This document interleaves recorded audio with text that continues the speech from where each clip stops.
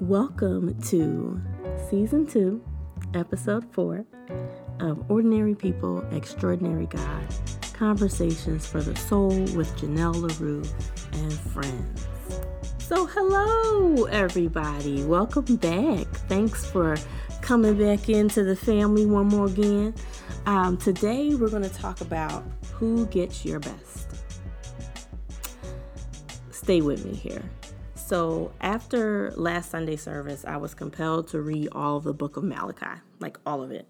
And the sermon used Malachi to talk about, Malachi is a book of the Bible, if people don't know, but to talk about how God's new normal requires a reset and a full factory reset back to him. And you know, if you've ever had a cell phone that you've had to reset to get it to work, sometimes you have to clear everything out. So it was a dope word, and I thank Pastor Michelle Lawrence for the word because it was a way in which I had never heard Malachi, and for the first time I wanted to learn more and actually read the entire book. And it's really not a long read. It's like 4 chapters, and it's right before you get to the New Testament. So check it out. It's quick, but it's chock full of stuff. So in church, Malachi is usually used to discuss tithing. For those of us who come from like that Baptist, Pentecostal, Apostolic, you name it, you typically hear it in regards to tithing. And that's found in chapter 3, verse 8 through 10. However, in reading the entirety of Malachi, I found a real gem in chapter 1. All of chapter 1, actually. But it's verses 1 through 14, and it's challenging to just pull a couple of verses to make my point. So I'll read it in its entirety. So stay with me here. So Malachi chapter 1, verses 1 through 14. This is the message that the Lord gave to Israel through the prophet Malachi. I have always loved you, says the Lord. But you retort, really? How have you loved us? And the Lord replies, this is how I showed my love for you. I loved your ancestor Jacob, but I rejected his brother Esau and devastated his hill country. I turned Esau's inheritance into a desert for jackals. Esau's descendants in Edom may say, we have been shattered, but we will rebuild the ruins. But the Lord replies, they may try to rebuild, but I will demolish them again. Their country will be known as the land of wickedness, and their people will be called the people with whom the Lord is very angry. When you see the destruction for yourselves, you will say, truly, the Lord's greatness reaches far beyond Israel's borders. The Lord says to the priests, a son honors his father, and a servant respects his master. And if I am your father and master, where are the honor and respect I deserve?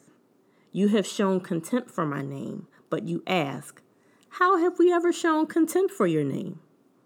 You have shown contempt by offering defiled sacrifices on my altar.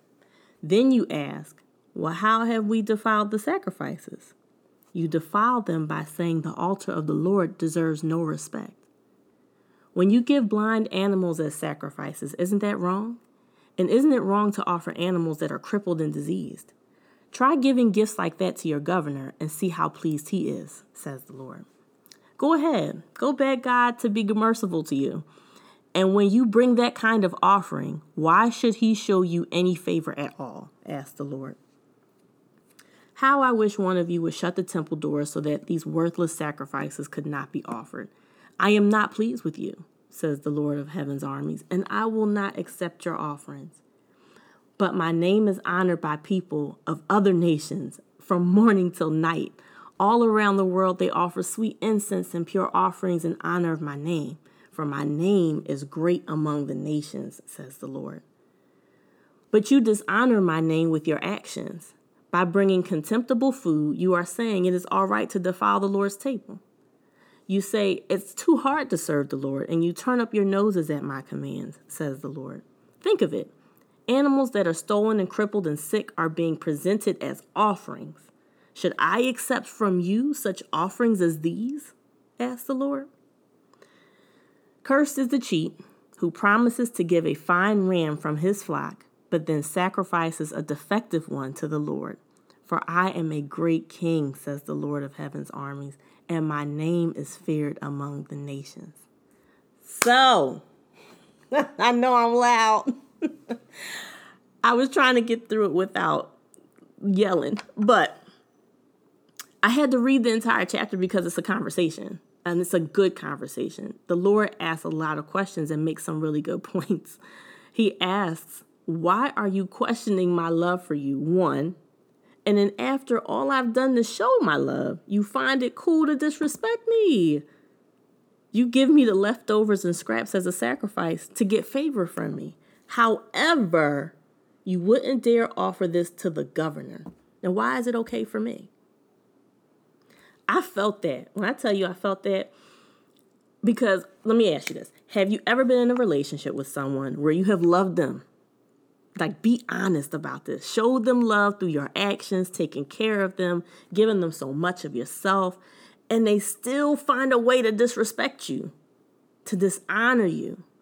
And then when they offer you a gift, it's what's left over. It's not even their best. I mean, I've been here. Like after, after you have given your best. I've thoroughly been hurt like this, more times than I care to admit. And I'm a giver. I love people. All I want is that in return. But I don't regret giving of myself, though. I'm glad that I showed someone love from the deepest parts of me. It's a beautiful thing. And I'll do it again. But it hurts so bad when someone does you dirty or gives you the leftovers.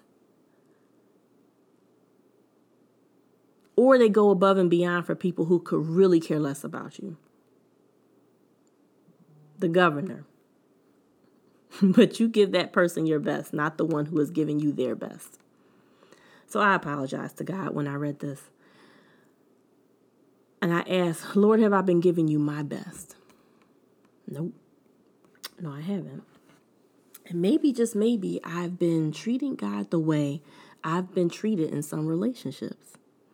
I gave my best to the wrong person when my best should have been reserved for the one who always shows up for me. Makes a way out of no way, heals my heart, guides my path, wipes my tears, blesses me with so much I don't deserve because I have not showed up for God, but he keeps showing up for me.